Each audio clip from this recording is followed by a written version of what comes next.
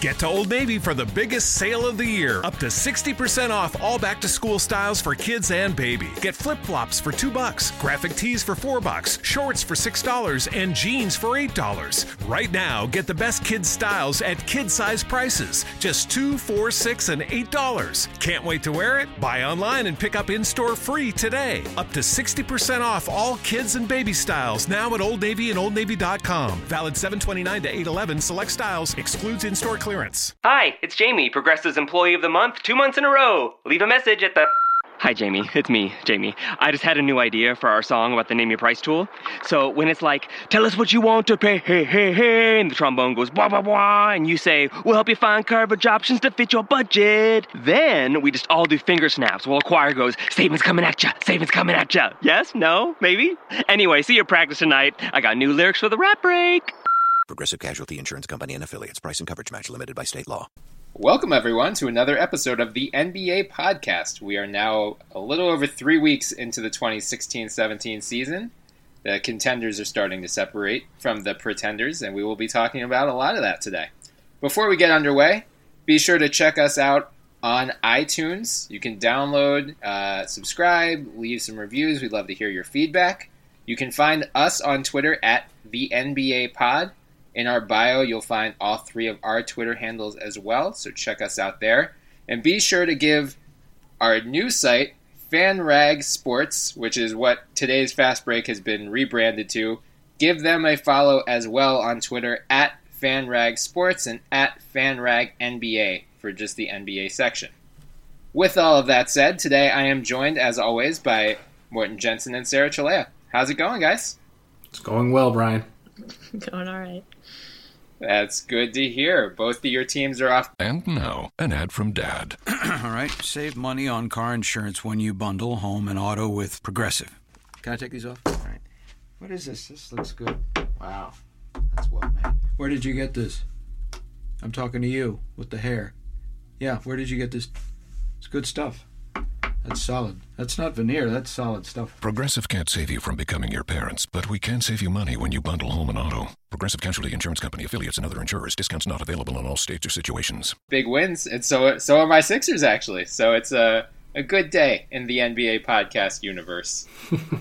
So we're going to get started here with Jrue Holiday, who is set to make his season debut on Friday. He was sidelined throughout the preseason and the first few weeks of the regular season to take care of his wife, who underwent surgery on a brain tumor in October. And his wife, and he had a child a few weeks before that, so he was taking care of his wife and his newborn. So, I mean, first of all, we're just thrilled that he's coming back at all. It's great news for the holidays. So we're just happy to have him back in the NBA, aside from being able to watch him play. Just very happy that he and his family are doing well. That said, it's now time to focus on the on-court ramifications of his return. Without him, the Pelicans have struggled pretty badly, and they are toward the bottom of the Western Conference. So, Sarah, do you think Jrue Holiday is going to help the Pelicans turn their season around? I think Jrue Holiday is going to help the Pelicans. I don't think that they're really going to turn their season around, no. He definitely can't hurt. I mean, right. He's going to help, hopefully, guys like Solomon Hill, who at the beginning of the season I went out on a limb and said he would justify the money that he's getting. So far hasn't quite panned out, but a lot of season left. But a guy like him, Etuan Moore, who all 3 of us like, I think Jrue can only help those guys. Hopefully help take pressure off of AD. But they're just not a very good team regardless. They're still going to be around the bottom of the Western Conference, unfortunately, is the way I see it. So certainly thrilled to have him back. And hopefully he can make me eat my words. That'd be great. But I don't see it turning around, really. No. That's fair. Mort, are you any more optimistic than Sarah is? Nope. Sorry, Okay. I'm not. Look, I love the fact that Jrue Holiday is coming back. I think that is a good sign, not just for him, but his wife and the entire thing going on at home. And for the Pelicans, obviously as well, I think they will see a improved effort every night. But I believe I mentioned before that we have to acknowledge he's been injured a lot. Yes. So he has to come back and learn everything and make sure that he's incorporated fully.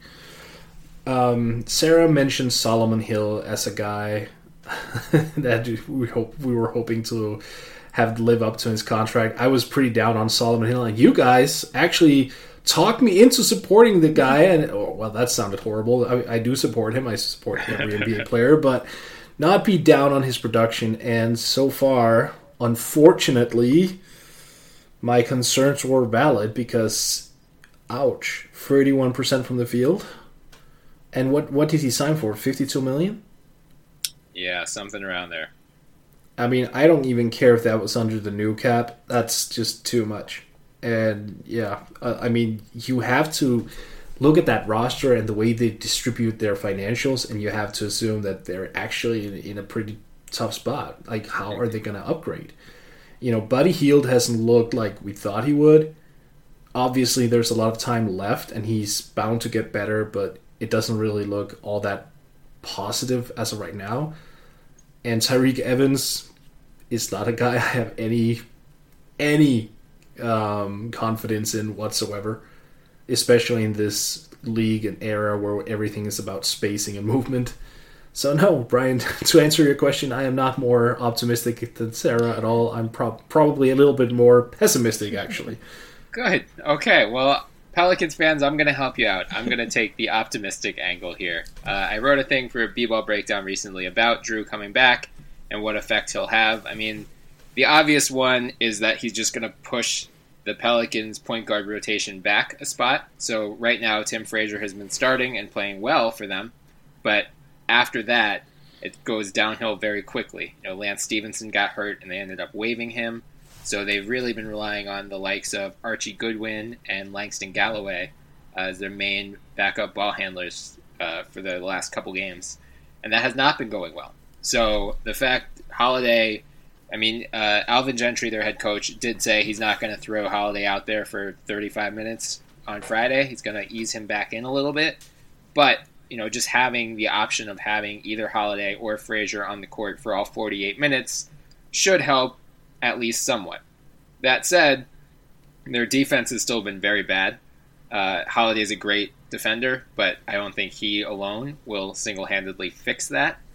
They're only 4.5 games out of a playoff spot right now, so it's too early to bury them completely. But that said, a similar thing happened last year where they fell into a huge hole, and then they kept trying to dig out of it, and they get to close to 500, and they lose a couple games, and they could never just quite get over that hill. So unless they have a huge winning streak once Holiday returns, it's going to be hard to be optimistic about their playoff chances. That said, I do not think they are the worst team in the West once he comes back. And Morten, you mentioned Tyreke Evans. He started practicing as well on Tuesday. He's had 3 knee surgeries since last February. So again, you can't be super optimistic about him hitting the ground running. You got to figure, Holiday, he's been out, but it's not like it's been an injury. He's just been, caring for his wife. So it'll take him a couple games to get back up to speed just because he hasn't played basketball in a few months. But it's not like they're going to have to ramp him up slowly. In theory, he should be able to regain his old form pretty quickly, whereas Evans, I think, will take a little bit more time. That said, you're just, adding 2 of, in theory, your best 4 or 5 players back into your lineup. It's going to help. It's not going to hurt, that's for sure. So I think there's reason for optimism in New Orleans. I'm not writing them off completely. Definitely not as the worst team in the West, which record-wise they are right now. That said, the West is already shaping up to be really good. And there have been a couple surprising teams out West. So it's going to be tough for them to get back in the playoffs, especially Anthony Davis missed Wednesday's game. I think it was a right quad contusion, I want to say, something like that, which is just a bruise. It's not a huge deal, but it just kind of understates the fragility of Anthony Davis. He's never played more than 70 games in a season. You can't bank on it happening now. So, there is reason for optimism in New Orleans with Jrue and Tyreke coming back, but if Davis goes down, their season does as well. Speaking of, I mentioned there are some surprising teams out west. I think the biggest surprise so far are the Los Angeles Lakers, who are 7-5 on this young season. In terms of the Westgate Superbook in Las Vegas, prior to the season, gave them the second worst over/under in the league, ahead of only Phoenix. Ahead of Brooklyn, I believe. Sorry. They were behind the Philadelphia 76ers, who won 10 games last year. I think their over/under was like 24.5. So they're already almost a third of the way to that at 7-5. Mort, what do you think? Who deserves the most credit for this big turnaround from LA? Well, the obvious answer is Luke Walton, but I want to dig into the players beforehand. Julius Randle is so much better this year than he was last year. I had major concerns about his efficiency last year. He had a true shooting percentage of, I think, 48 last year. It's above 60 now. Obviously, small sample size alert, but it does seem like some of it is sustainable. He's hitting better from the line. He's taking smarter shots. It seems like Luke is throwing up some plays for him. That's really getting him going. And also, he's got a nice bounce to him that he didn't display last year, probably coming off the broken leg and whatnot. But, yeah, I mean, I'm really digging what Julius Randle is doing right now. And obviously the quarterback in D'Angelo Russell, he's doing wonderfully as well. Not having Kobe in front of him has just unlocked him entirely. And I mean, I think we all knew last year was just a waiting game. It was the whole goodbye thing, and it suspended their development curve a year. And now we're seeing what the Lakers have been waiting for, and the result, at least so far, has been so much better than anyone anticipated. And, good for the Lakes. Yeah. But to answer your question, Luke Walton. Walton. I dig that. I think I was going to shout out Julius if you didn't.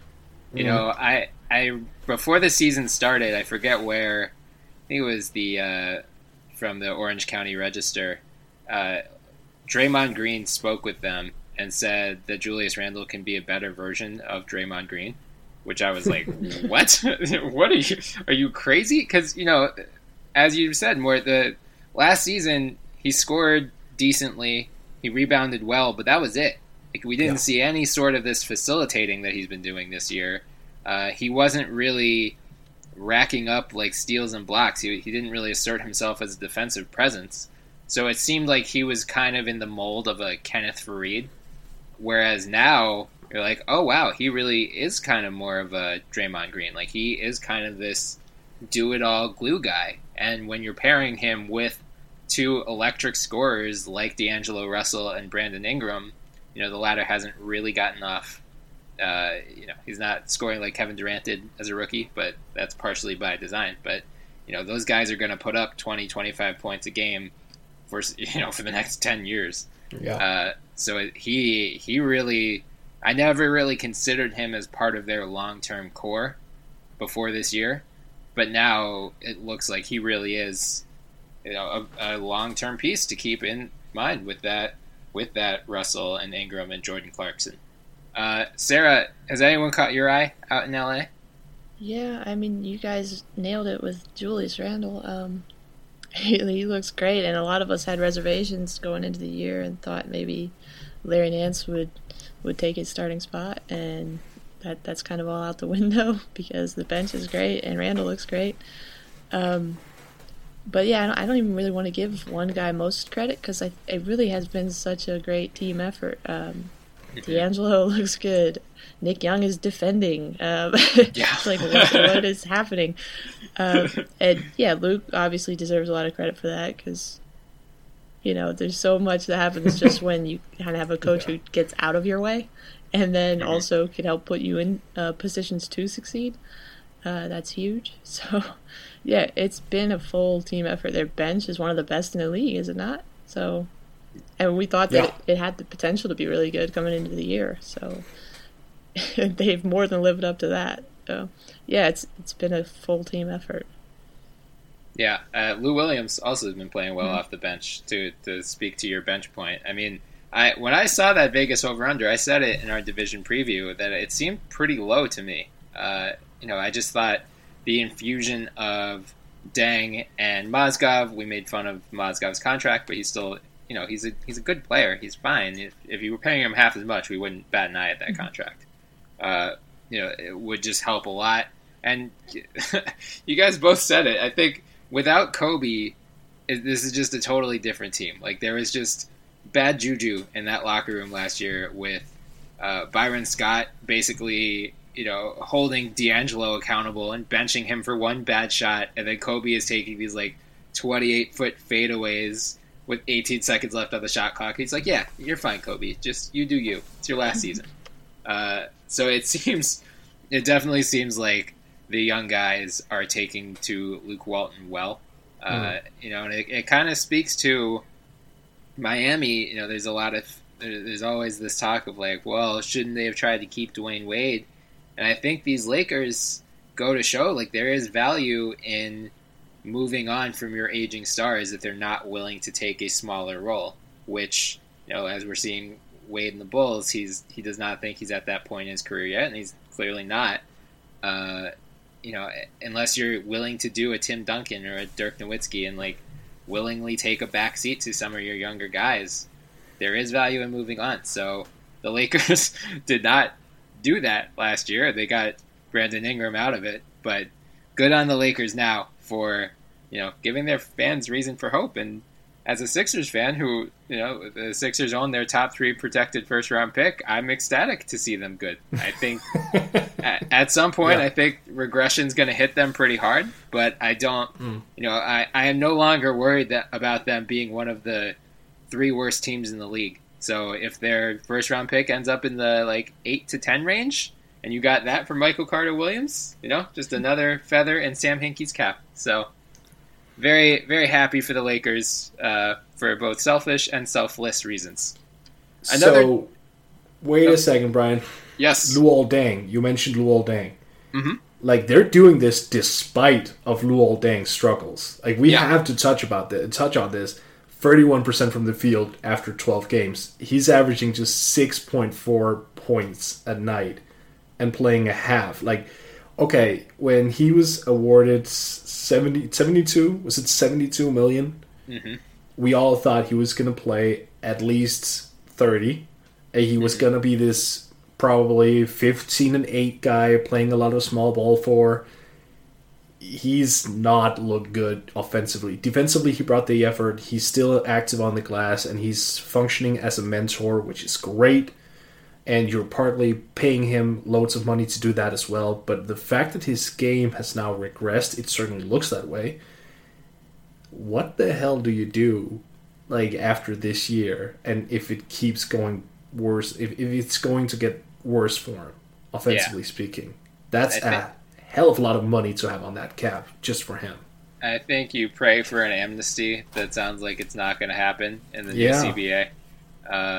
But otherwise, we're not. We made fun of Mozgov's contract relentlessly, but the length of Deng's deal did give us pause back when that happened because he's 31 or so, right? But he played for Thibodeau, so he's really 40 in a 30-year-old's body. Oh, yeah, of course you had to go there. Of course. I mean, he played upwards of 38, 40 minutes a night for a couple seasons, and that's going to wear on you. So hopefully, last year in Miami, he I don't want to say he struggled, but he was not the star that he was at the end of last year.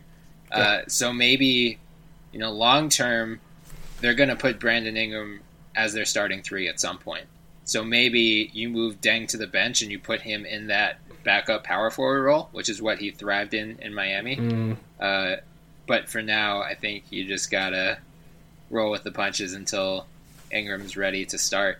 And, Luke Walton has been very resolute about saying, look, this kid, he weighs 200 pounds soaking wet. He just can't can't take the pounding of an 82 game season right away. We just got to ease him in, and I think at some point this season he will supplant Deng as the starting 3. But for now, especially with things going well, if you're 7-5, even despite that, hope Deng can snap out of this funk, and if he can't, then whenever Ingram's ready, switch him and hope Deng can get some rhythm off the bench.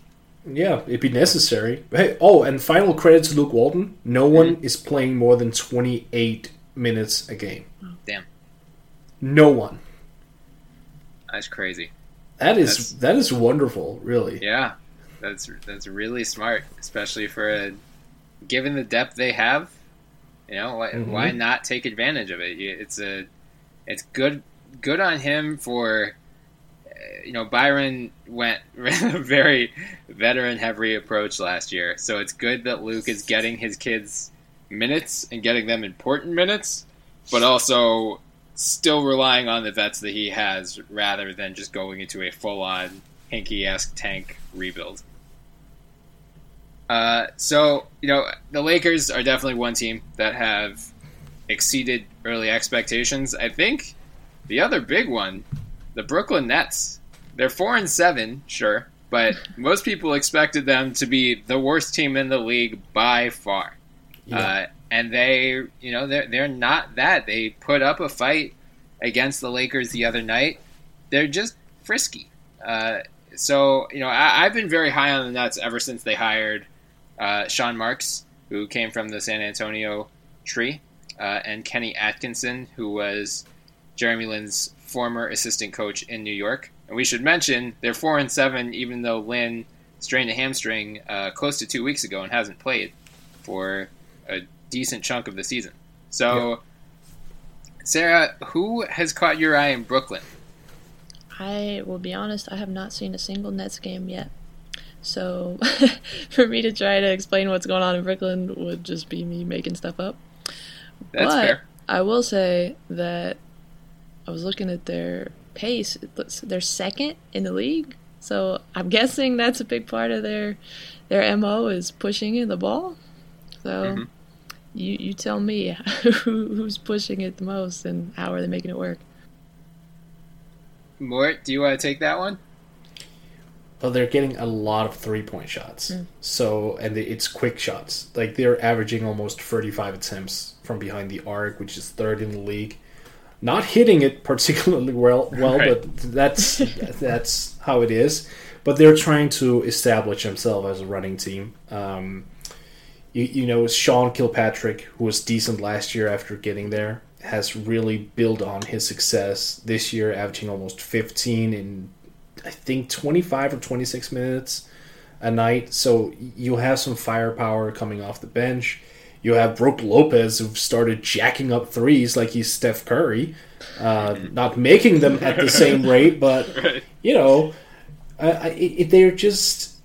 Brian said it. I mean, they are... What was the word you used? Splunky, spurchy, whatever. Frisky, yeah. Whatever. They're young, they're athletic, they like to move, and gosh darn it, they're actually entertaining, which has been like, I put them at my lowest league pass rank for the past few years. They proved the hell out of me. Wrong. I mean, they proved me wrong, so, I would probably put them in the top 8. Is that fair? Yeah. Ooh, wow. Yeah. Look, they might be losing, but they're fun. Yeah. They are, and they're trying because they know they're not going to get a draft pick anyway. Right. So, they're going for the W's. Yeah, they have like a 2014-15 Sixers vibe to them before the Okafor just rained a cloud of darkness upon the team for over a year. But yeah, they're like fun bad instead of depressing bad, which is how I would describe the 2015-16 76ers. Also, I mean, Trevor Booker has been playing out of his freaking mind. And, that I liked what the Nets did conceptually this summer. They did not, while the Knicks went out and got all these big names, they got Derrick Rose and Joakim Noah and Courtney Lee and Brandon Jennings. The Nets were like, no, we're going to go for these fringe guys. We're going to go for guys who are not going to, like, have splashy headlines. We're going to get the Justin Hamiltons and the Trevor Bookers. And Jeremy Lin, he has his insane Twitter army that will come attack you anytime you don't call him the best point guard in the league. I'm sure next time, anytime a Jeremy Lin fans hear this podcast, my mentions will just die. But they really tried to build a young team because they knew they didn't have the draft capital that most rebuilding teams do. You know, they have the pick swap with Boston this year, and their 2018 first rounder is going to Boston unprotected next year. So, Morten, as you said, they have no incentive to tank because they're only going to send a better pick to Boston. Yeah. So I really just liked conceptually what they did this summer, and I'm glad it is panning out for them. You know, even before Lin went down, it really seemed like he and Atkinson are just a perfect fit. And I think Howard Beck of Bleacher Report had a story about what made them work so well together. And it's just clearly like Atkinson knows what Lin's strengths and weaknesses are. He knows he's a pick and roll point guard, and he's not going to shoehorn him into an offensive system that doesn't take advantage of those skills. He's going to run a lot of pick and roll and let Lin do what he does best, and then kind of mix it up from there. But, you know, you mentioned Brook Lopez. I think he had 11 three-point attempts the other night. Yep, he did. Yeah, Atkinson is letting these guys kind of test their range a little bit and go outside the box, which I like. So one net, Brian, not one net has resisted taking a three. The lowest 3-point attempt on the year for any player is 3. So every player on the roster has attempted at least 3 3-pointers this year in 11 games. And if you look at their per game numbers, only Chris McCulloch is under 1 attempt a game, and he's at 0.8. And he's doing that in just 7.3 minutes, so if you adjust for regular minutes, he's also shooting that ball. So basically, the Nets have created a 15-man roster who all are capable and willing to shoot the three-pointer. That is next-level analytic shit we're dealing with here. I love it. Yeah, they just one-upped Morey Ball. So, I'm happy for Nets fans. I'm especially happy because those Nets picks that are going to Boston look worse by the day. So for all that we've railed on Danny Ainge for his inactivity on the trade market, those are depreciating assets, even more so than before. So, you know, it's time to make a move, Boston, because that Brooklyn 2018 first rounder isn't looking like a surefire top 3 pick anymore. Could have had Jimmy. Let's transition to another swingman who is not faring as well as Jimmy Butler these days. Evan Turner. Surprise. Evan Turner. So, through 286 minutes this season, he has been a minus 111, according to Matt Moore of CBS Sports. Moore tweeted this the other night, according to an unnamed media source, that is almost twice as bad as any other player on a team that is 500 or better. So let's just let that sink in. This 4-year, $70 million player. Well, no one saw that coming. Yeah. So, do you think there's anything... What could the Blazers do to help him turn this around, if anything? God. That's a difficult question because obviously you can get him going in some capacity, but it means giving up superior options. Like he's a guy who needs the ball. Right. Everyone knew this, and what's the alternative? Taking the ball out of the hands of Dame and CJ? Like, why would you do that? It makes no sense. And even if you have him coming off the bench, you would take the ball out of the hands of Alan Crabb, who's a significantly better player. I mean, this was just such a bad signing, and everyone saw it. And this is what perplexes me about the NBA. We know they are all so intelligent, the people behind the scenes, but there are times when deals are so blatantly silly, and everyone can see it, and yet it still gets done, and people are like, "Oh, these are professionals we're dealing with. Of course, this is going to work out." And look. I have great respect for the Portland Trailblazers organization. They've done it so well over the past few years. The way they got over LaMarcus leaving for San Antonio, I mean, inspiring, honestly. Downright inspiring. and then they just messed it up with that signing. Yeah. And that's why the last time I mentioned Alan Crabb and his struggles, that now I'm concerned. That's why I'm concerned. Now you have two guys both combining for 145 million who are not contributing. Yeah. Not what you needed, Portland. No. Not what you needed. And yeah, you could get Evan Turner going, but for what reason and at what cost? This was just ridiculous. Yeah. And at this point, you're not going to find a taker for him. You're not going to be able to trade him for anything of value. You're going to have to attach something. That's true. Well, but even the Knicks, I think, at this point, would make Portland attach something of value or take back a really bad contract, which they don't actually have on the books right now because Derek is going to be a free agent after this year anyway. Well, Joakim. Oh, that's true. Oh, yeah, there you go. That could just be... Wait, that's not a bad swap, is it? Oh, well, depends who you ask. I think for both fans of both teams, they would say yes. But, yeah, that would definitely take care... just really trade their problems, respectively. Yeah. But, yeah, I'm equally as pessimistic as you. I don't think he's going to be, a league worst plus-minus. No. But I also don't think he's going to become the player that he was in Boston. I think that ship has sailed, and the logic behind acquiring him was they just wanted an extra ball handler aside from Dame and CJ. But Alan Crabb could have turned into that guy in theory, and, easily even. Yeah, it seemed like it was a contingency signing. Maybe they weren't sure what was going to happen with Crabb. And then once they saw, and once they were like, "Oh yeah, we can match that," they're like, "Oh crap, we shouldn't have signed Evan." Sorry, okay. So sorry, Portland fans, but hey, at least you guys, despite Turner's struggles, at least you guys are still in the playoffs as of now. I want to move to Sean Devaney of Sporting News, who reported a couple days ago that this time the DeMarcus Cousins trade rumors might actually be legitimate. We've heard these for years at this point, and Kings fans are, anytime you mention Boogie getting traded, they get very angry and defensive, as they should, because to date nothing has happened, and Vivek has pushed away those rumors every chance he gets. But they're saying, the Kings are 4-8 now, and I just want to read out their upcoming schedule to give you a sense of where they could be, come, hell, even the start of December. So on Friday, they have the Clippers, then the Raptors, the Thunder, the Rockets, the Nets, the Wizards, the Sixers.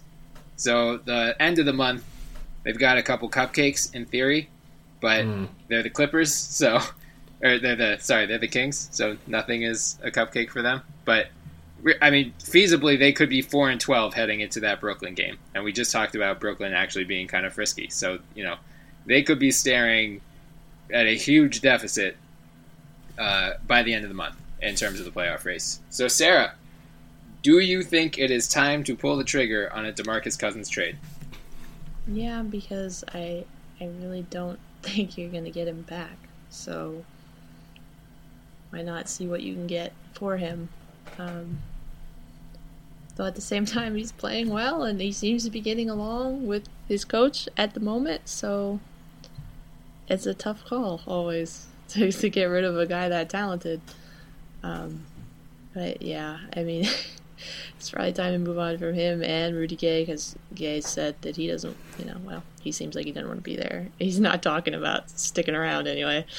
So, yeah, probably. But I'm trying to think of where I'd like to see him go. And there's not teams who need bigs. The Mavericks could use a youngish big, but I don't know what would be enticing there for the Kings. I don't know. I'm interested to hear what you guys come up with, because you guys are always more creative than me in the trade scenarios. So. Come on, Sarah, admit it. You would rather have DeMarcus than Powell. I mean... Powell kicked butt in Sacramento last night. I was quite proud of Powell, actually. Yeah, he did. Yeah. But he does that on occasion. Yeah, on occasion. Yeah. On occasion. I don't know. I guess because Pop could probably, they'd probably get along. But I'm always a little wary of guys who have so many hiccups like that. So. But organizational hiccups, though. Yeah, that's true. But he is incredibly talented. I mean, it's crazy to watch him play. So, I don't know. Well, who else? So you think Spurs? Spurs is a good fit. I would love him in San Antonio.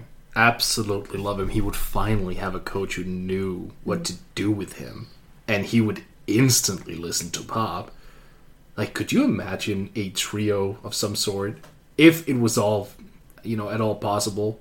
Kawhi, LaMarcus, and DeMarcus.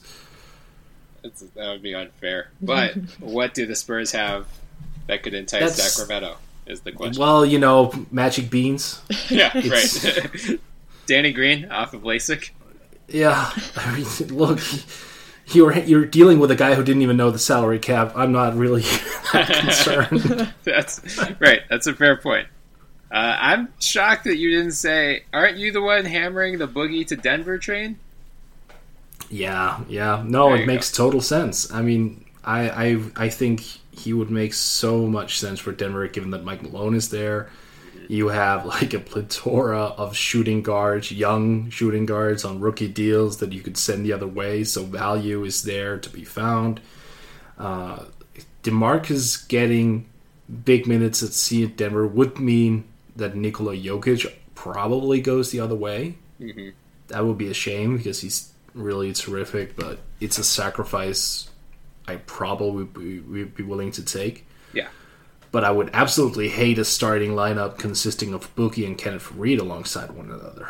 Mm-hmm. Like, then you would have to put Wilson Chandler at some sort of small ball 4 role, or even Gallo or something like that. But Denver is logical for many reasons, as is Boston. Yes. So, yeah, I mean, there are quite a few teams out there that make sense. Theoretically, like the Bulls as well, but they just don't have the pieces. Yeah. And Philly, I don't assume would want to get a guy like that when you have Joel Embiid. Yeah. So yeah, you would probably be looking more at a point guard. Right. And I'm thinking Boogie's teammate from Kentucky would make a lot of sense for you guys. I've been mentioning that before. Mr. John Wall. Mr. John Wall. Yeah, watching him in that Sixers game last night, it was just like, John, I feel so bad for you. You're losing to the Sixers. Maybe you should join forces with us. We'll give Nerlens and Okafor and our first round pick for you. Just come to Philly. I mean, I think Denver and Boston are the two obvious landing spots, just based on need. Denver doesn't need another big man because they have Jokic and Jusuf Nurkic. But that said, you can always package one or both in the trade to get Boogie, because Lord knows the Kings don't have enough centers as is. And Boston, obvious fit next to Al Horford. So if those trade rumors do heat up over the coming months, those are definitely two of the teams to watch. More, I think you nailed it. Philly has the assets, but they've got 16 centers already. They don't need another one. Goofball idea maybe. Mm-hmm. So Buddy Hield, E'Twaun Moore, and an unprotected first from New Orleans. I don't think that would be enough. No, probably not. Then you can throw in another unprotected pick if need be. But I would sure as heck love to see AD and Cousins just in the same front court. That would be super fun. Yeah. A lot of the places that he fits, the teams just don't have the assets, unfortunately. But it would be like, oh god, seeing him. Both could shoot now. Yeah. Both are shooting threes, so it's not going to be like they are clogging up the lane for one another. Right. Both can pass. Right. Yeah, that would be super fun. So let's keep an eye out for Boogie trade rumors over the coming weeks. I did see Zach Lowe had a column today on the OKC Thunder, and he mentioned that they have been going back and forth on trading for Rudy Gay as well. So that's another name. Sarah mentioned him earlier as someone to keep an eye on, because he is a free agent after this year, and he has said he has no plan on sticking around in Sacramento, so they would be crazy not to trade him, especially, the second their season goes south, it's time to move these guys. Because, their idea was, we have this new arena, we're going to try to make the playoffs, blah, blah, blah. But if you're 10-25, you're not making the playoffs. So at that point, it's really time. You're not keeping Gay. You have to trade him before you lose him for nothing. Boogie is only signed through 2017-18, so the earlier you trade him, the more you're going to get. So it's really, it's now or never. If they're not going to trade him now, they're not going to get much for him next year because he can be a free agent after that. So keep an eye out. Sorry, Sacramento fans, for bringing that up, but it's just the reality that, your organization has been a tire fire for 7 years and has wasted all of DeMarcus Cousins so far. Let's touch briefly. We make a concerted effort here not to talk about the Warriors, the Cavs, and the Clippers every time. There's only so much to say aside from, hey, they're really good. But we do want to give some brief shout outs to teams right outside of that, top tier championship elite that actually are playing really well. Notably Charlotte, Atlanta, Houston, and Toronto. So, Sarah, I want to throw this to you first. Have any of those teams impressed you more than you expected this year? Well, yeah, I'm glad actually to have the opportunity to say that right now because I was pretty skeptical about Charlotte. I was worried about their ability to score. I don't remember where I had them. I think maybe 7th or pretty far down in the East. And they look really good right now. Their defensive rating is 5th in the league, so I definitely didn't anticipate how good they would be on that end, which was a mistake. And I do remember them, the few times that I got to see them last year, defending really well. That makes a big difference. And their 11th offensive rating, which is pretty good, actually. It's certainly not terrible. They're just making it happen. Batum is a guy that I've always liked, but even watching him in the summers with the French team, you feel like you always kind of want him to do just a little bit more. Yeah. But at this point, he kind of is what he is, and what he is a pretty darn good glue guy. He does. Yes. He's going to get you points, assists, rebounds, a little bit of everything. Kemba Walker's playing really, really well. Yeah. Kid Gilchrist, he looks pretty good. So, I was low on them, and I was wrong so far. I think they're definitely going to have a pretty good year if they just keep going like they're going. So, my bad, Charlotte. Hey, mine too, Sarah. Mine too. I wasn't really optimistic about them. To be fair, I didn't really expect Kemba Walker to come out and have a PER of 29. Right. And a true shooting percentage of 63.6. Brian, damn. I come on. What the hell happened? I picked him in the 3rd round of my Works Fantasy League. So, as someone who had faith in Kemba, I am very happy. But I also picked Pau Gasol in the 5th or the 6th round in that league. So, you win some, you lose some. Yeah. Oh, Kemba is an MVP candidate right now. Yeah. There's no two ways about it. He's averaging almost 26 points a night and doing it in under 33 minutes. He's draining almost 3.5 triples a night. I think he is one of those rare guys who, much like Jimmy Butler, actually after his 4th year, he just started to develop. You kind of pegged him as a certain type, and then he just turned you around and said, nope, I'm not. I'm a lot better. Yeah. And if this is the new permanent Kemba, holy hell, then he's a superstar. Then Charlotte has a definitive superstar, which is a word we haven't associated with Charlotte in forever. Right. Yeah, Kemba played well last year. He set career highs last year, and we thought, oh, okay, cool. Can he do it again, or was that an anomaly? And I think it was also Zach Lowe who tweeted this. He was praising Kemba, and he was saying when Charlotte signed him to that extension, they were betting more on his work ethic than his skill set. So, like Jimmy, they saw a guy who was not going to get complacent and say, okay, I'm a 20.6 assist guy. That's good. I'm going to just settle into that range for the next 10 years, make my money, and get out. Like, Kemba has continued to improve on the weaker parts of his game. Like, he was not an elite three-point shooter when he came into the league, and now look at him. I mean, it's really impressive what he's done, especially, Sarah, you mentioned Batum. He's kind of struggled so far this year, and Roy Hibbert has been dealing with knee issues since basically opening night. They lost a lot of depth off the bench in the summer, so that's, I think, why a lot of us were not necessarily low on Charlotte. Like, we all had them as a playoff team, but not as like a top 4 seed.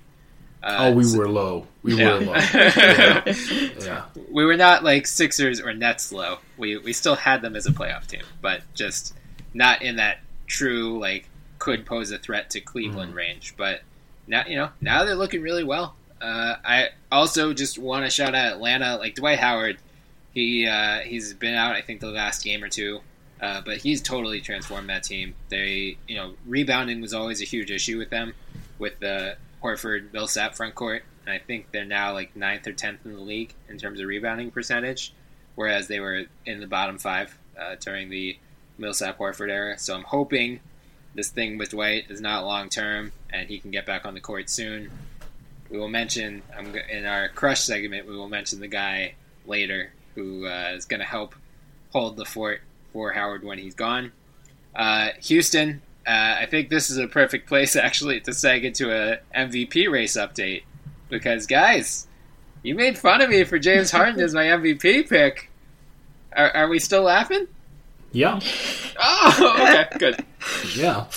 Okay, look, I'm just being stubborn. I'm still laughing because I picked Kawhi. Yeah. Who's just flat out better. I don't care what you're going to say. He's just better. I'm still laughing. No, look.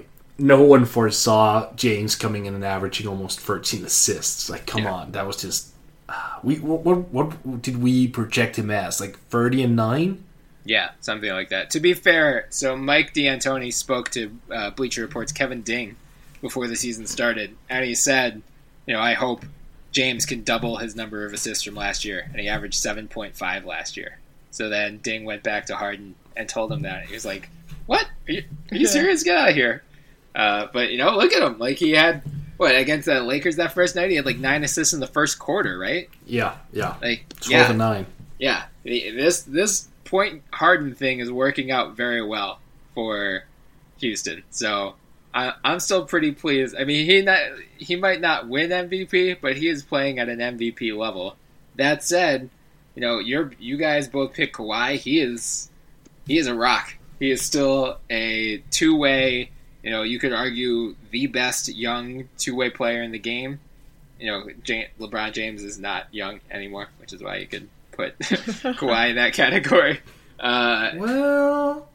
Well, he is the best two-way player in the game. Ahead of LeBron? I think here's the thing. Wow. I think but here's my argument though. Okay. Because you can't just quantify it as being a two-way player. You have to look at the specific impacts. I think Kawhi is that good of a defender that the difference in offensive output is not as great as the difference there is defensively between him and LeBron. I think he is that much better a defender. That is, it's not even close in terms of where LeBron is. Even LeBron has those 2 minutes intensive things where he just looks like the best defensive player in the world. Right. And then he's sort of, jogs a little bit back and then reserves his energy. But Kawhi looks like that for at least 20 minutes of every ball game. Yeah. He is Scottie Pippen level in terms of defense and probably even better now. Bulls fans, I said it. Come at me. And the fact that he's averaging 25 points and has learned how to get to the line, has a terrific three ball, then I think the offensive separator between him and LeBron have also been lessened. Where LeBron absolutely kills him is in terms of playmaking ability. And that's a fair argument. And LeBron is overall he's probably more influential. But in terms of being a two-way guy, like that specific label, I'm actually going to put Kawhi above him. Just because while I love LeBron's 2-minute outputs, Kawhi does it for 20, and he does it so greatly. And he's become so smart. It's unbelievable. So, yeah. Just a reminder to listeners that Morten is a Bulls fan, so that may be tinted in some degree. But to be fair, he is not Sarah, who is the Spurs fan on the podcast. So the fact it did not come from Sarah says something about how good Kawhi is. And again, Sarah wrote a piece for B-Ball Breakdown earlier this year about Kawhi not being a system player. I think, congrats, Sarah. That piece has been more than justified in the first couple weeks of this year. So, Kawhi and Harden both in the MVP race. Other guys, Chris Paul's been playing out his mind. Russell Westbrook's been putting up insane numbers. LeBron and KD are going to linger around there. So we said it coming into the year. This is going to be one of the, it's not going to be the Stephen Curry MVP, unanimous MVP. This thing's over by December. Like, this is going to be a very good MVP race all year. No love for Jimmy, though? Jimmy Butler's in there, too, as is Dame. Yeah. And, hell, I'll even throw in Greek Freak, because he's putting up ridiculous numbers. Yeah, he is. So we're gonna touch on the Bucks in a future podcast. We have not forgotten about them. Don't worry, Bucks fans. Your time is coming. That said, we're gonna move now to our Where Amazing Happens segment. And let's face it, the most amazing thing that happened this week: the Spurs are retiring Tim Duncan's number. And Don't cry, Sarah. The surprise of all surprises, they will be doing it on my birthday, actually, December 18th. Wow. I know. Two holidays in one day. So, Sarah, could you give us your best fake Tim Duncan speech from that event? I think Quixem Ramirez on Twitter pretty much nailed it. I think he said, thank you all for coming. Playing basketball for the Spurs was fun. That's pretty much it. No, you guys, I'm thrilled because I get like a 10-ticket plan every year, partial season ticket, and it just so happens that I have a ticket to that game. That's so fitting. Yeah, just lucked that is out. So fitting. So, what are the chances, But that's awesome. The last 2 years I've been pretty happy, been lucky. I got Kobe's last game in San Antonio last year, got a good Golden State game. I'm just happy as can be. Who are you going with? I won't have. I'm going with my mom. So yeah, bonus will be we won't have to spend any money on gas. We can just float home on our tears. So can't wait. Because your mom has to record your reaction there at halftime. We need to see this. I mean, come on.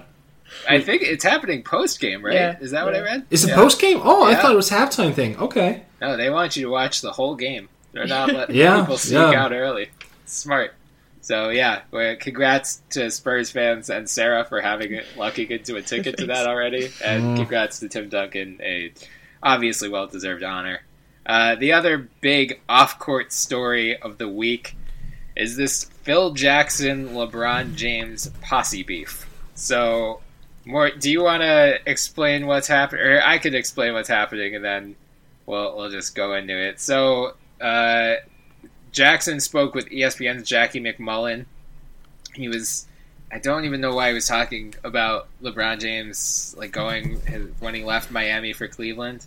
But he was saying, LeBron wanted to spend the night in Cleveland, and they don't do overnights. So now Pat Riley comes in and says, you're not going to stay there. And here is the quote. He says, "You can't hold up the whole team because you and your mom and your posse want to spend an extra night in Cleveland." So Maverick Carter, who runs LeBron's agency, obviously took offense to the term posse, because these are very successful men on their own right. And posse has some negative connotations to it. And then LeBron,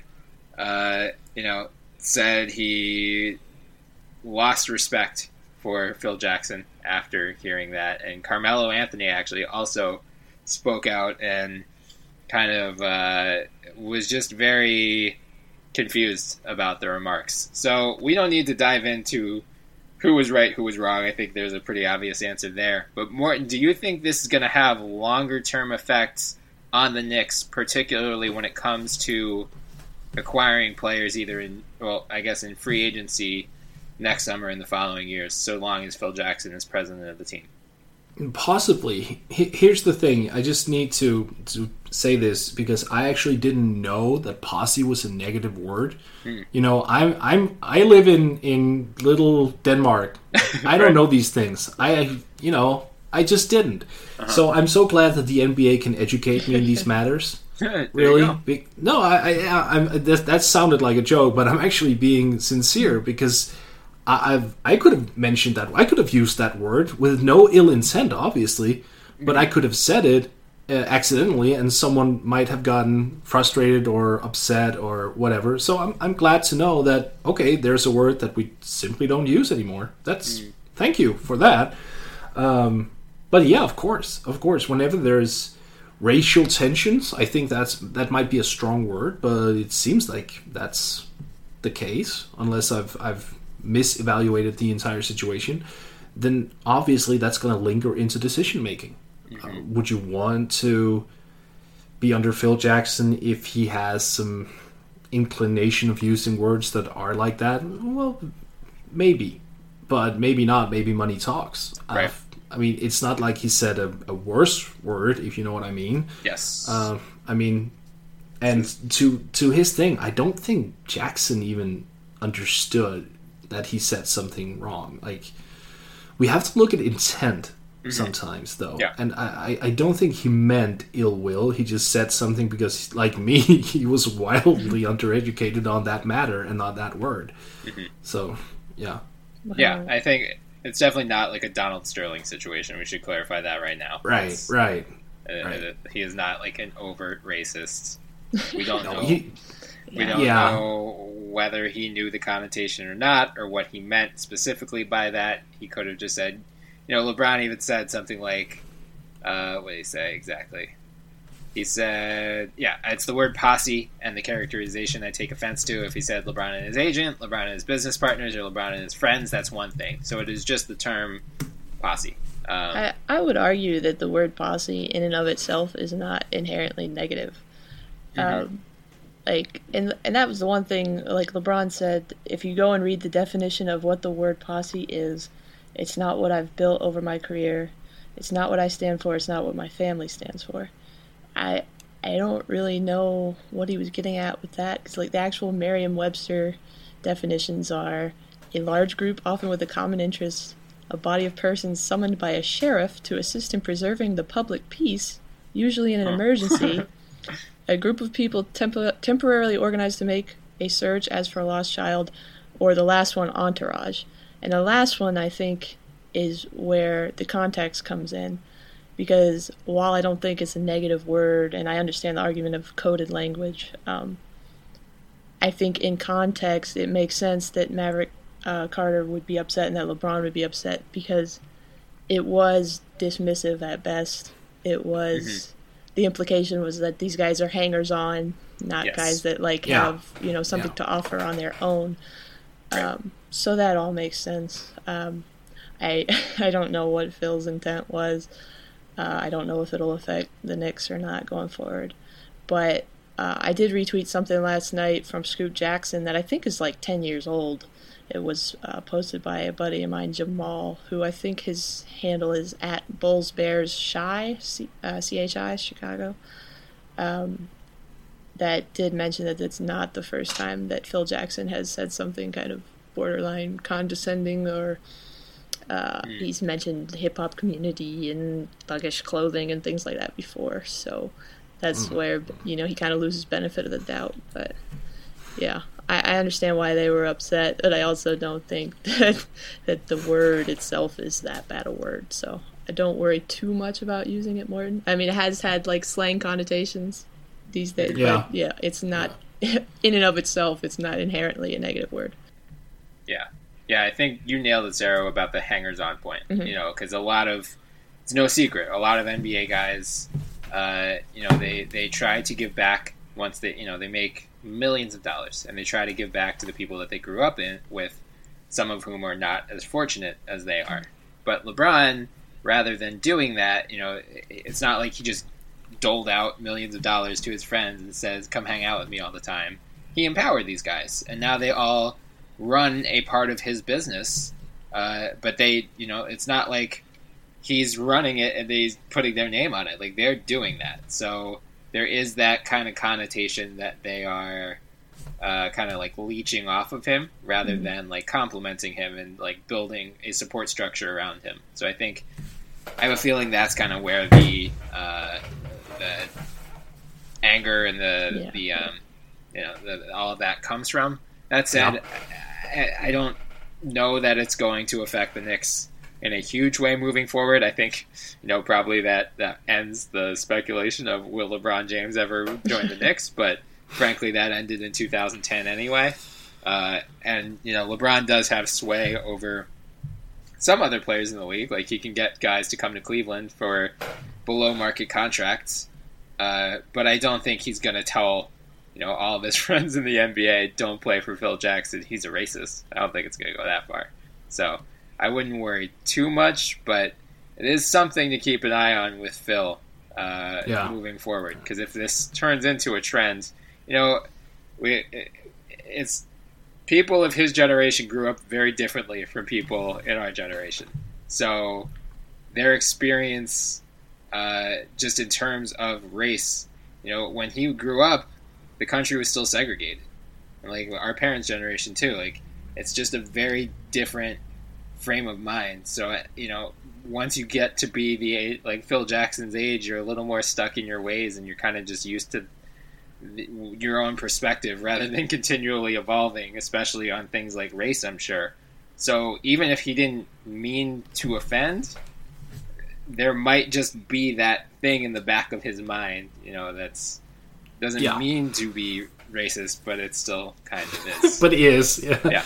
And I do think that's a good point, that it's very much generational too. Not even as far as the racial implications, although that is there. But like you said, I don't know why he was talking about LeBron in the first place. I've been trying to figure that out. But I do think it has to be unsettling for kind of the old brass, the old guard, guys like Phil and Pat Riley, that when young kids come up and sort of, let's face it, LeBron does wield a lot of power, whether, he means to or not. So that's probably unsettling for guys who have been around for a long time, and, I don't think they like that. But I don't know. It's an interesting, I'm sure it's unnerving, especially if a guy comes in with not a lot of experience and is kind of telling you what to do. But, they have reason to be there as well. So. Right. Yeah. Right. Yeah. The player empowerment thing is a good point. It'd be really interesting to see if, if it's just a black superstar thing, or if Doug McDermott turned into a LeBron James-esque superstar, would they have the same kind of problems? Yeah, one can hope, Bulls fans. One can hope. Look, I would be really nervous if Phil had been the type of dude who had brought people into the locker room while players were showering and said, "Look at those beautiful black bodies," right? Yeah, right. Then I would be genuinely worried, and I would probably start a protest all the way from Denmark. Yeah. But until we reach that point, hopefully we never do. Then, right. Yeah, I'm going to give Phil the benefit of the doubt here, but still, why was he talking about LeBron in the first place is a damn good question, Sarah. Because, and it's just so Phil, because Phil has a tendency to just talk and really say nothing. I mean, the books he's written, it's like the same book 3 times or whatever. It's like he just tells the same stories all over again. Yeah. Well, speaking of racism, the other big story to come out this week was from ESPN's Zach Lowe and Mark Stein. At least 3 NBA teams, notably the Milwaukee Bucks, Memphis Grizzlies, and Dallas Mavericks, have stopped staying at Donald Trump-branded hotels this season, in part to avoid any implied association with the new president-elect. So they're moving away from Trump hotels in New York City and Chicago. They said another Eastern Conference team contracted to stay at the Trump Soho has already decided to switch when its current contract expires, and other teams are still currently scheduled to stay at Trump-branded properties.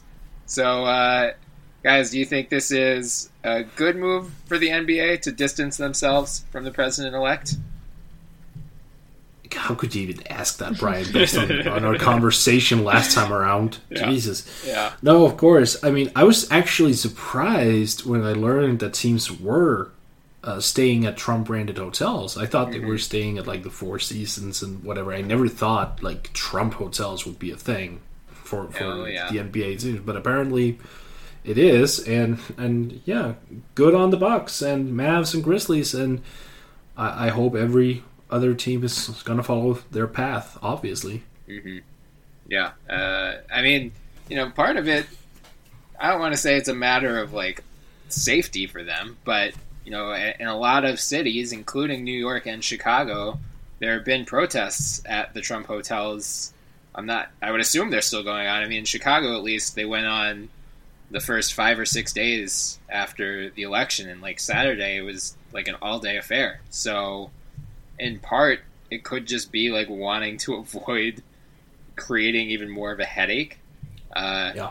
But yeah, I mean, based on, we talked about it last time, based on a lot of the views that he espoused throughout the campaign and continues to espouse based on his appointments and rumored appointments or people that are on his transition team, I don't know. It's not even like a minority thing. I just don't know, no matter who you are, what race you are, what religion, what gender, what sexuality you are, you can't support this man, and you can't give more money to him. So we talked about it on last episode, and if you want more thoughts on the NBA's take on the election, check that out. But I just really admire the NBA for being a place where teams and players can express their views so openly. And we compared it last time to the NFL, where guys are biting their tongue. Like the Indianapolis Colts head coach this week just said, like, I'm not speaking on it because I'd probably get fired in 5 minutes. So I'm glad the NBA is being more open and letting their players speak on these issues, because we saw it earlier this year with Carmelo and LeBron and Chris Paul and Dwayne Wade when they got on stage in the ESPYs and said, like, this, we have a public social responsibility to use our power to do good and to facilitate more understanding between like the African American community and policemen. Things are only based on the rhetoric that's been used in the past, in the election, and now since there have been hundreds of hate crimes across the U.S. since the election last week.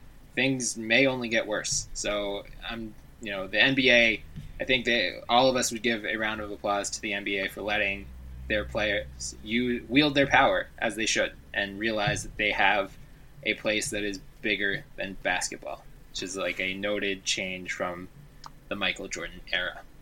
That said, we are now going to move into our My Crush segment, where we shine a spotlight on an under-the-radar player. So we already did Julius Randle, so let's avoid Mr. Randle for our crushes. Sarah, I'm going to start with you. Who is your crush for the week? I'll just go back. We should probably mention I did see Coach Fizdale said that the Grizzlies weren't trying to make any kind of statement, that they booked their hotels in advance and I don't know, whatever. But on the other hand, Jabari Parker from the Bucks did make a statement that they absolutely were avoiding Trump hotels on purpose. So that's awesome. Mine is a cop-out because just like I know you said last week you didn't get to watch a lot of basketball this week. Yes. The last 2 weeks I've really kind of been out of it, but I'm coming back, guys. I'm gonna get up off the mat. Yeah. So it's kind of a cop-out and I'm on a high from that game that I watched last night. Grizzlies Clippers are back, and that was a lot of fun. Yes. And I was thinking about that kind of weird conversation in NBA circles earlier this year about, is Damian Lillard underrated? And we're like, no, he's not. Everyone knows how good he is. You know what I will say, though? Mike Conley is still probably more underrated than he should be. Now, obviously, he's getting paid lots of money, so obviously his team values him. But talk about a guy who's had the same, if you want to call him slights, that Damian's had. He's not a Team USA guy either. He's not a perennial all-star.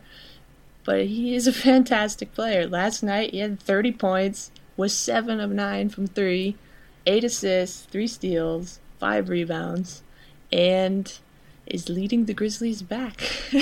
Yes. And, back into the conversation where we thought they probably should be in our season predictions. So that was a huge win for them, knocking off the team that's looked like the best team so far.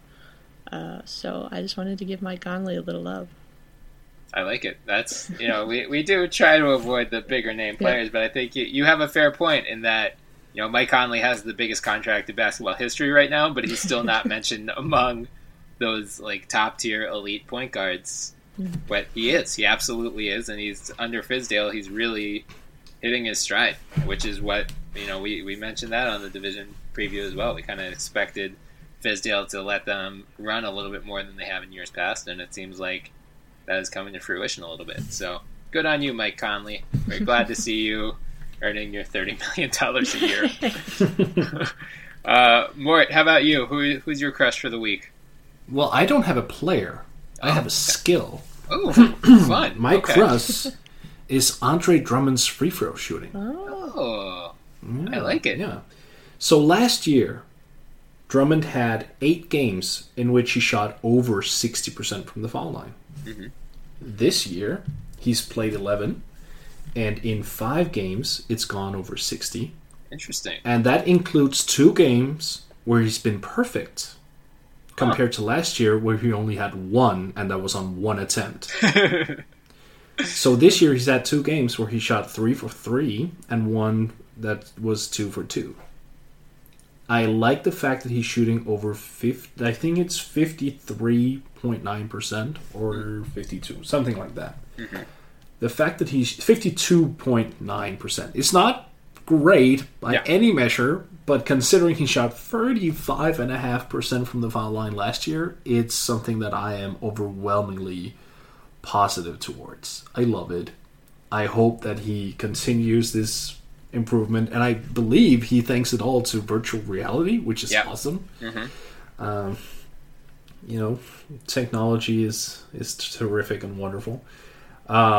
So my crush is Andre Drummond's free throw shooting, because if he unlocks that skill, that means Stan Van Gundy can keep him in at the end of ball games, which is huge. And that would have Drummond experience these late game situations on a more steady, I'm losing a word here, but more routinely. Yeah, he would be in at the end of games, and that would just give him so much more to for the playoffs, and it would ready him a lot more. Yeah. So that's my crush this time around. Yeah, that's a really good pick. We mentioned a couple weeks ago, how the fact that Van Gundy couldn't play him at the end of games or chose not to until his free throw shooting improved was one of the biggest drawbacks about him and what was holding him back. So it is really good to see him. You said it, 53% is not great by any means, but that's a huge upgrade over 35. That's more in like Dwight Howard territory or Shaq territory. And if he's so dominant that in every other facet of the game, even if he's shooting 53%, that it becomes like a plus EV play to keep him in games. Because if you're Hackett Drummond doing the Hackett Drummond, and he's hitting 1 out of every 2 at the line, you're averaging at least a point per possession, and now it's suddenly worthwhile keeping him in and letting people hack him as long as he's making them pay for it with a little more regularity. So good pick, Mort. As promised, I said in the Atlanta part earlier that I would bring up the guy who is going to help replace Dwight Howard for as long as he is out. That is Mike Muscala, who through 11 games, he's playing 21.6 minutes, averaging 9.9 points on 63.8% shooting, 4.6 rebounds, 1.8 assists, 0.7 blocks, shooting almost 37% from three-point range as well. So against Milwaukee on Wednesday, He started in Howard's place, had 16 points, 5 rebounds, 3 assists, and a block in 33 minutes. Dude just playing out of his mind. I mean, I don't think any of us had Mike Muscala on our radar coming into the year as a difference maker. That, you know, there was some concern about Atlanta in the wake of losing Horford to Boston and trading him out with Dwight Howard, but Muscala's play off of the bench, and now, you know, now that he's in the starting lineup temporarily, it's really helping Atlanta stay afloat. So, I mean, their last 3 wins came against Philly, Miami, and Milwaukee, which is not exactly, you know, a murderer's row of opponents. But before that, they beat Cleveland and Chicago. They were prior to Cleveland's loss against Indiana on Wednesday night, which came without LeBron James. They were the only team to beat Cleveland. So Atlanta's frisky this year, guys. I mean, we said, and we continue to say, that it's, you know, it still looks like a Golden State Cleveland finals is, you know, if you had to put money down, you would put money down on that. But it is not a shoo-in by any means. There are teams in both conferences now that could at least put a little bit of a scare into Cleveland, and Atlanta is one of those teams in the East. So, way to go, Mike Muscala. Yep. Keep it up. Hope, you know, I don't know if you're going to shoot 64% for the rest of the year, but even if you keep at it, you know, even you keep some level of contribution up off the bench, you're going to be a valuable asset for the Hawks. And to think, like, if they offered him an extension, they could have gotten him so cheap. Oh, for sure. Yeah. He's going to cost like $15 million a year next summer. Oh, yeah. Well, he was a second-round pick, though, so they couldn't offer him an extension, right? Couldn't they?